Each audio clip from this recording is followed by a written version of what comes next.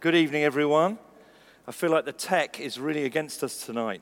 Not only was the projector flashing on and off, we suddenly had a blast of air that came from above. Anything could happen from this point on. So I'm going to press on. Now, we're in our last session in the studies on Proverbs, and I don't know if they've got them on the screen. So if you can get hold of one of these, if you don't have one, stick your hand up, and I'm sure somebody will bring one to you.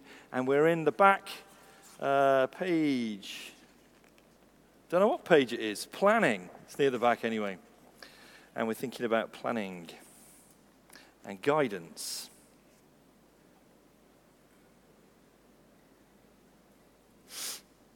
Now, I wonder what you do when you have to make a major decision. What do you do?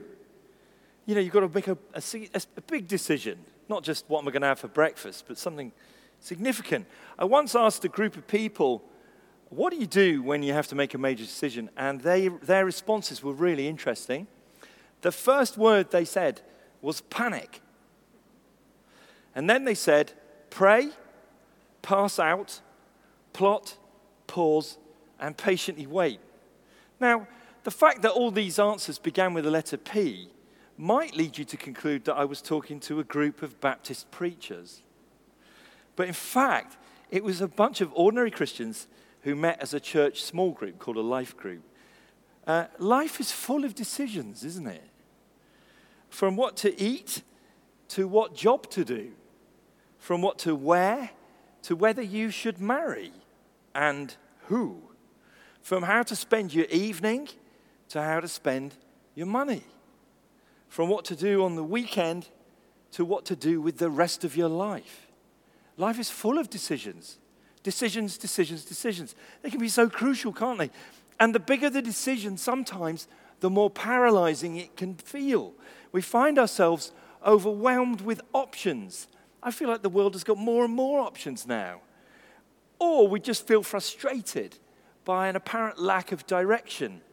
Now, some people, when they're faced with a decision, go into a kind of intense research mode. They analyze every possible outcome.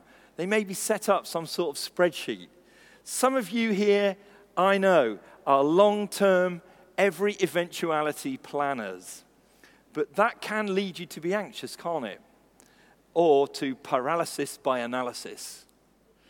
Others of us are like the famous ostrich. Now, contrary to popular belief, apparently, ostriches don't bury their head in the sand when they're threatened, but when an ostrich senses danger and can't run away, it flops to the ground and remains still with its head and neck flat on the ground in front of it. Just sort of goes. Now, that's kind of my approach to making decisions. Quick, do nothing. Now, over the summer, we've been studying this book of Proverbs, and we're on a quest for the search for wisdom. And wisdom has been defined as the skill of living well, and we need this skill to enjoy life and live as we should in God's world. We want to develop deeper character and be refined. We want to live well, and therefore we need wisdom. And as we go through life, we find that life is very rarely cut and dried, black and white. It doesn't have a rule book. There's many, many shades of gray. We need wisdom to figure out what to do. And Proverbs is the Bible's goldmine of wisdom. This is the place to become a profound person. We have just scratched the surface in these 8 sessions. You could mine it for the rest of your life and never exhaust it. And I'm not exaggerating. We've looked at Proverbs' wisdom for work, listening, speaking, friendship, emotions, and parenting. But tonight we're going to end our journey with the wise sages of Proverbs, at least for now, and we're asking, where will we get guidance for the rest of our lives? And the first answer might surprise you. It's that we need to make plans. Look at the top there, chapter 21, verse 5. The plans of the diligent lead to profit, as surely as haste leads to poverty. You see the contrast between the two lines? In the first line, we read that the plans of the diligent lead them to profit, and profit means plenty, abundance, prosperity, having more than enough. The diligent person, it's saying, the person who's careful and hardworking will have more than enough to live on. They're in profit. They can afford to be generous. They don't have to worry. But the contrast is the second person on the second line who actually ends up in scarcity, in poverty. And the difference in this proverb is this. The first one plans and the second one doesn't. The second person is hasty, which means they act too quick. They act with excessive speed. They rush. They are impulsive. They don't think things through. They act on the spur of the moment. They rush into things without enough consideration. And Proverbs, the whole book, warns us against being too hasty. In chapter 19, verse 2, it says that acting hastily makes poor choices. Chapter 28, verse 20, trying to get rich quick leads to disaster. Chapter 29, verse 20, being hasty with your words is foolish. Now, this is not telling us to become very ponderous, sort of a slow coach, but to approach life with care and consideration and planning. And the same idea is put forward right at the end of the book of Proverbs.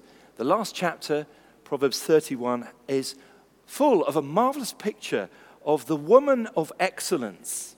She's called the woman of excellence, sometimes called the wife of noble character. And this woman embodies wisdom in her sphere of influence and responsibility. She is a wife and a mother. She manages a household with great skill and wisdom. She manages people and stuff, from food to textiles to the way the place is run to the servants. The home she creates is well managed, and it's a place of joy and strength and peace for other people. And then in chapter 31, verse 25, it says this: she is clothed with strength and dignity. She can laugh at the days to come. Wouldn't you like to do that? She can laugh at the days to come. And what that's saying is that wise planning leads to confidence for the future. Would we like to laugh at the days to come? Then we need to learn how to make wise plans. And so our first point tonight is wise and foolish planning. Look at the first two proverbs here and notice what differentiates wise from foolish planning. The first one, plans fail for lack of counsel, but with many advisors they succeed. For lack of guidance, a nation falls, but victory is won through many advisors. Now, wise planning seeks advice from wise people. The key difference highlighted here is that plans based on a wide-ranging set of advisors tend to succeed and bring victory. Wise people will seek advice, but fools don't, because they're convinced that they know best. They're always wise in their own eyes. Why would they need to listen to anyone else? So why does having many advisors help us make good plans? If we only listen to one or two close people, we're much more likely just to talk to people who already agree with us. We're inclined to pick people who pretty much already share our point of view.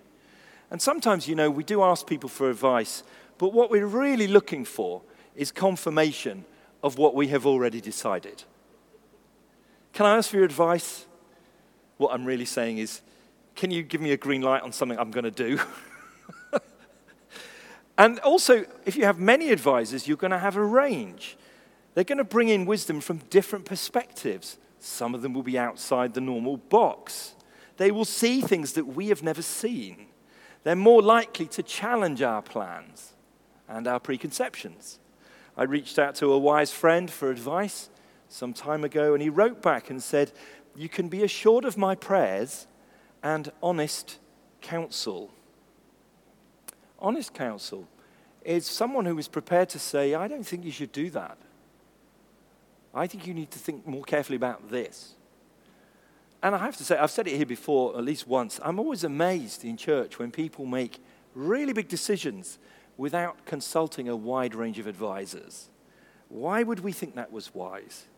Perhaps because we don't want to hear objections. Proverbs says, actively seek advice.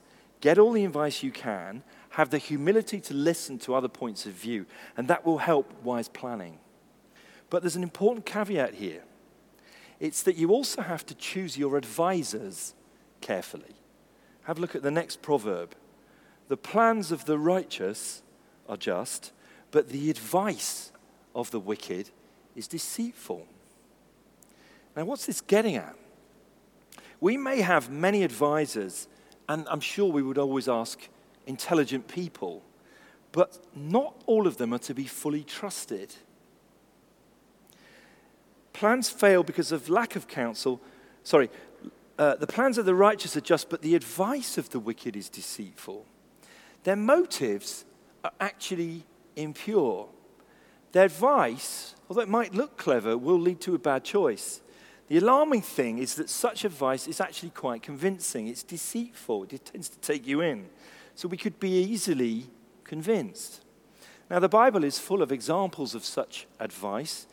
One of the most saddening is Solomon's son. Solomon was the guy that put together the Proverbs. He was renowned for his wisdom, but it didn't pass on to the next generation. His son Rehoboam was appointed king in the book of 1 Kings, chapter 12, and Rehoboam consulted with the elders of the people about how he should rule. And the elders in that culture were the respected senior leadership from among the tribes and the people. So they would often be older individuals who'd lived a long time and had gained respect and dignity over years of experience. And they said to Rehoboam, if today you will be a servant to these people and serve them and give them a favorable answer, they will always be your servants. See, they're commending servant leadership. But Rehoboam rejected that advice from the elders, and he consulted the young men who had grown up with him and were serving him. These are his friends. And he said to them, what's your advice? How should we answer the people? Because the people are saying to me, lighten the yoke your father put on us. And here's what the young men said. These people have said to you, your father put a heavy yoke on us, but make our yoke lighter. Now tell them, my little finger is thicker than my father's waist. This sounds like a mafia boss, doesn't it? My little finger, I'm such a big guy. My father laid on you a heavy yoke. I'm going to make it even heavier. My father scourged you with whips. I will scourge you with scorpions. Heavy, assertive, aggressive. We would probably say toxic masculinity. See, Rehoboam chose the advice of his peers. It's what he wanted to hear. It flattered his ego, and it made him feel like the big man. And as a result, he blew it, and he lost the support of all the people. We must learn to discriminate between our advisors. We must learn to discern between the bad, the good, and the best courses of action. How do we do it? Now, for the very last time, I'm going to recommend the book, The Way of Wisdom, which over 100 people have bought now. So I'm really encouraged. We're getting God's Word into our homes and our daily lives with this wonderful resource by Tim and Kathy Keller. And on page 229, they recommend 7 steps to discern good courses of action. Firstly, seek much advice from other people. Secondly, choose the best course in light of Scripture.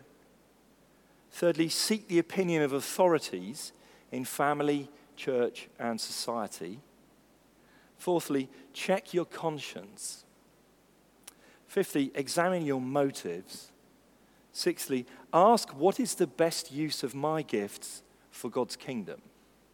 And seventh, assess your decisions' impact on other people. There's a lot of good wisdom there, isn't there? Now notice what that advice didn't say. It didn't say, pray about it. That's interesting. Is that a bit scandalous? Now, every decision should be covered in prayer, and so should our whole lives, submitted to God. But you have to make the choice. You have to make the plan. And what we tend to do when we have big plans to make or big decisions is ask God to make the decision for us. Sometimes we say, I've prayed about it and I feel that such and such a thing is what he wants me to do. But we haven't gone through any of those steps. That isn't God's guidance, you know. That's just what you want. We need to seek advice from others, choose the best course in light of Scripture, seek the opinion of authorities, check our conscience, examine our motives, assess what's the best use of our gifts for God's kingdom, assess our impact of our decision on other people, and pray. You see, God won't write the plan for you. He wants his children to grow into mature adults and make wise decisions, not needing to be spoon-fed and led by the hand all the time. So what we need in life, and this might be a bit controversial, let me say it. What we need in life is not more direct words from God, which remove our responsibility to make wise plans. What we need is more sanctified common sense. As the next verse shows, put your outdoor work in order and get your fields ready. After that, build your house. What's that about? That's like one of those Yoda kind of statements. Oh, put your outdoor work in order, get your fields ready. After that, build your house. Now, it's a rural economy. Your income is determined by the productivity of your fields, and that's it. You don't have a penny that you don't earn from your fields. So this verse is saying, get all the work outside and the farm and the fields ready. Figure out what you're going to make.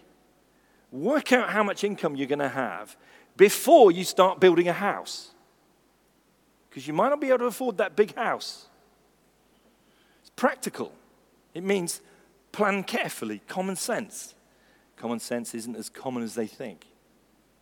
You know, it is foolish to set your heart on a certain lifestyle and try to get it when you simply can't afford it. We knew a woman in Manchester, and this kind of thing happens in Manchester all the time, who bought a Gucci handbag but couldn't actually afford the next month's mortgage payment. Because you look great with the handbag. No one knows you just defaulted. It's foolish to set your heart on a kind of lifestyle that you can't afford. You will not have the ability to support yourself and sustain the lifestyle. You will cause stress to you and everybody else. Now, this kind of thing is absolutely rampant in our culture, and it's fueled by wonderful marketing that appeals to our desires, and it's fueled by easily available credit. Many people get themselves into terrible debt and live in chaos because they built the house before they worked up how much income was coming from the fields. Be wise. That's what it's saying. We don't need more direct words from God. He's already spoken to us in the Bible. We need more sanctified common sense. How do we make wise plans? Seek a lot of advice, be discerning about who's saying it, and plan very, very carefully. But there is something that's actually even more fundamental than the kind of plans we make. It is the kind of people we are. Point 2, the planner, not the plan. If the most important thing about our plans was careful planning, that would be one thing. But Proverbs doesn't talk so much about how God guides as who God guides. Notice in chapter 6, verse 18, where the evil scheme comes from. Chapter 6, verse 18.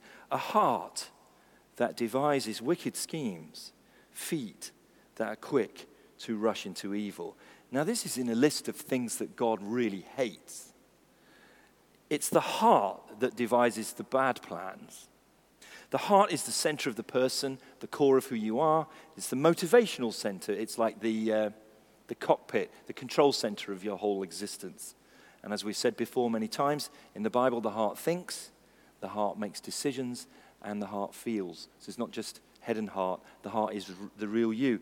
So it's much more important, this is saying, to pay attention to the kind of person that you are becoming over time than just the decisions that you make. We need to go deeper than just the plan. We need to think, what's going on in my heart? Next verse, chapter 16, verse 2. All of a person's ways seem pure to them, but motives are weighed by the Lord. That is an amazing proverb. All of my ways seem pure to me, but the Lord's weighing my motives. Our ways can seem fine to us. They usually are. We may appear to be making the right choice, but the Lord is looking on the heart and weighing the motive. And even our finest moments, can be tainted by self-interest, self-centeredness, and pride. I took a preaching class at theological college with one of the legends of American preaching from the last generation. His name was Dr. Haddon Robinson. He wrote one of the greatest books on preaching of the 20th century. And he taught the class at the age of 79. And he was so experienced, he could actually teach the entire class without a single note. And it was word perfect. It was just wonderful to be around him. And at one point in the middle of the course, he just stopped. He kind of looked up into the middle distance. And he said, you know, sometimes I wonder if I've made a single decision in my life with a completely pure motive. 79-year-old godly man. I wonder if I've made a single decision with a completely pure motive. We need to pay attention to what's going on in our hearts. Why are we drawn to certain things? Why does something occupy so much of your time and attention and your desire? Why does that decision appeal to you so much more than that one? What's really going on under the water, the surface of the water? We all need to do some heart work if we're going to grow as people of integrity. The next verse says this: the integrity of the upright guides them, but the unfaithful are destroyed by their duplicity. And then it carries on, chapter 12, verse 20. Deceit is in the hearts of those who plot evil, but those who promote peace have joy. Now, these verses draw attention to the fact that we must develop our character, our integrity, our desire for peace, because that is the thing that will guide good choices. You notice that? I think we tend to imagine that good choices is about basically figuring it out. You know, a kind of cognitive, mental, intellectual process and getting good inputs. And of course, all of that is true. But this is going down to the moral level, the character level. It's the integrity of an upright person that guides them. It's the person who promotes peace who has joy. So integrity is wholeness. You're the same on the inside as the outside. There's no falseness. There's no pretending to be someone that you're not. Now, it is a long path and a lot of hard work to develop and grow in integrity and a righteous character. But these are qualities that Proverbs says God will use to guide us. It's no use praying for God to guide you and asking for some sort of special sign if we're not using the advice that the Bible gives here. The more we know God, the more we understand our own hearts, the more we listen to the scriptures and learn from other people and learn from life, the more we will become people who have the wisdom to make good decisions. We will grow wiser over time. That's what we need, not quick fix guidance. The wise and foolish planning, and the planner not the plan. So how does God fit into this? Am I implying that God doesn't guide us at all? Third point and final, God's plans. Have a look at the first two Proverbs. To humans belong the plans of the heart, but from the Lord comes the proper answer of the tongue. And then, in their hearts, humans plan their course, but the Lord establishes their steps. Notice from that first one that the plans of the heart actually belong to us. That means that they are ours and they are our responsibility. We are supposed to make plans under God. Our plans matter. They're significant. God uses them. And the way that God works isn't going to overrule that necessarily. But there's a very delicate balance here because we know that our plans matter and we know that God doesn't force us in a kind of coercive way or control us like a puppet master.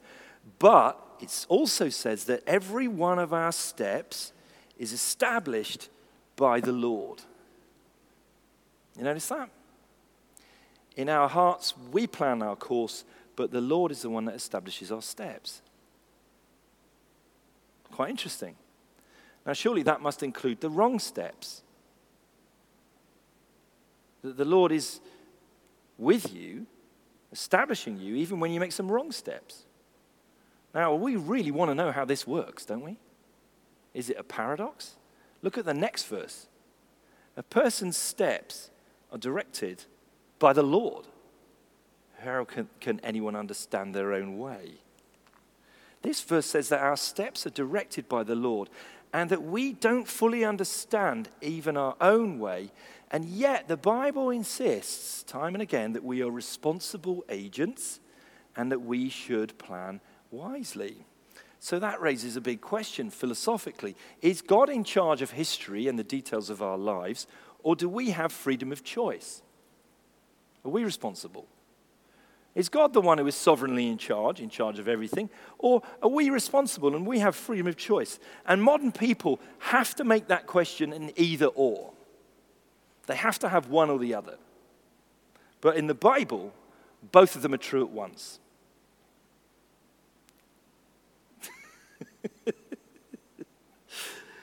Both are true at once. God is in charge of history.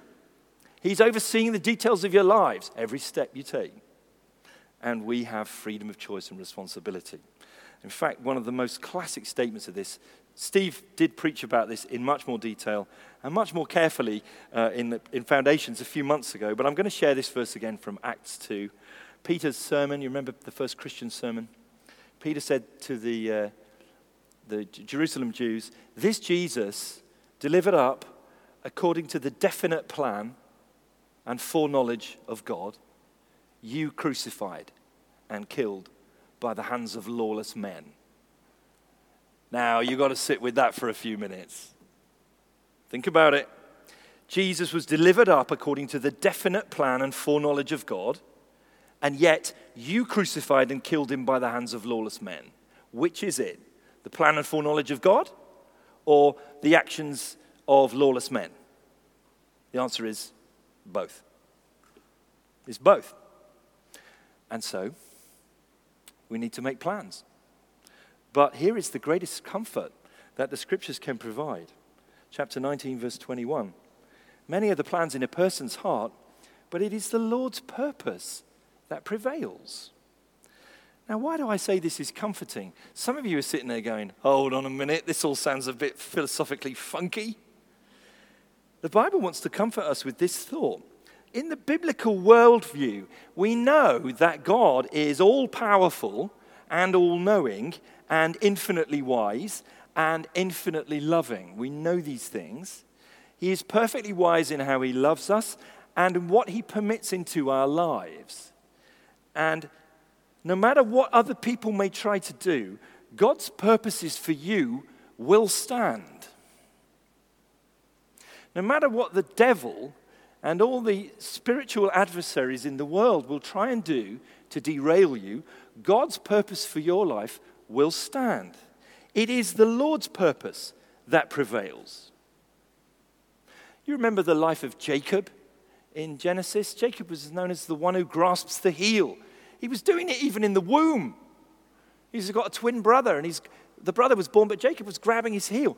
Literally, it meant he was pulling your leg, because Jacob was always deceiving people. He did some terrible things to his brother. He basically tricked his aging dad into giving him his blessing and inheritance of the firstborn while his brother was out in the fields. He dressed up as his brother and put some animal skins on his arms because his brother was so hairy. And it made him smell like his brother because his brother was an outdoors guy. And he brought this food that his dad really loved. And he said, oh, here it is for you, Dad. And the old man was so pleased with the food. And he said, oh, it smells like you, but it feels like you, but his voice sounds like Jacob. And Jacob's like, no, it's me, Esau. He's such a trickster. He lied, he deceived, he caused chaos in his life, he put his family at risk, but he still could not stop God's good purpose, and he eventually became Israel, the ancestor of Jesus Christ, the Savior of the world. See, God's good purpose can't be stopped even by your folly and wickedness. Do you believe that this God is all wise and he has a glorious purpose for your life? Then do this. Last proverb in our series. Commit to the Lord whatever you do, and he will establish your plans. Commit to the Lord whatever you do, and he will establish your plans. That verse is the greatest cure for non-clinical anxiety that I have ever heard of. Whatever you do, commit it to the Lord. Sit with him and hand it to him consciously, and he will establish your plans. Martin Luther was a great German reformer of about 500 years ago. And Martin Luther, who was a monk, eventually married a nun. To quote one of my son's favorite films, have you ever had feelings for a nun? He did. She was called Catherine von Bora. And this nun became Mrs. Catherine Luther. And her husband was always on the run and being persecuted, and people wanted to kill him. He was living in great danger. He had ill health. It's a turbulent life in turbulent times. And she was a terrible worrier. She was a very anxious woman. And Luther wrote to her some amazing letters. And I'm just going to read one as we close, because I think it will illustrate what point I'm trying to make. This is written on February the 10th, 1546. To the pious and anxious lady, Mrs. Catherine Luther of Wittenberg, my gracious and dear wife, grace and peace in Christ. Most precious spouse, thank you most heartily for your great anxiety, which keeps you from sleeping. For while you have been worrying about us, we were almost consumed by a fire, which broke out near the door to my room in the place where we are staying. And yesterday, doubtless as a consequence of your anxiety, a stone almost fell on our heads and might have crushed us like mice in a mousetrap. For several days, little pieces of plaster were drifting down from overhead in our room, and when we summoned help and the ceiling was examined, a stone fell down which was as long as a large pillow and more than a hand's breadth wide. Think of what might have happened as a result of your blessed worrying if the dear angels had not intervened.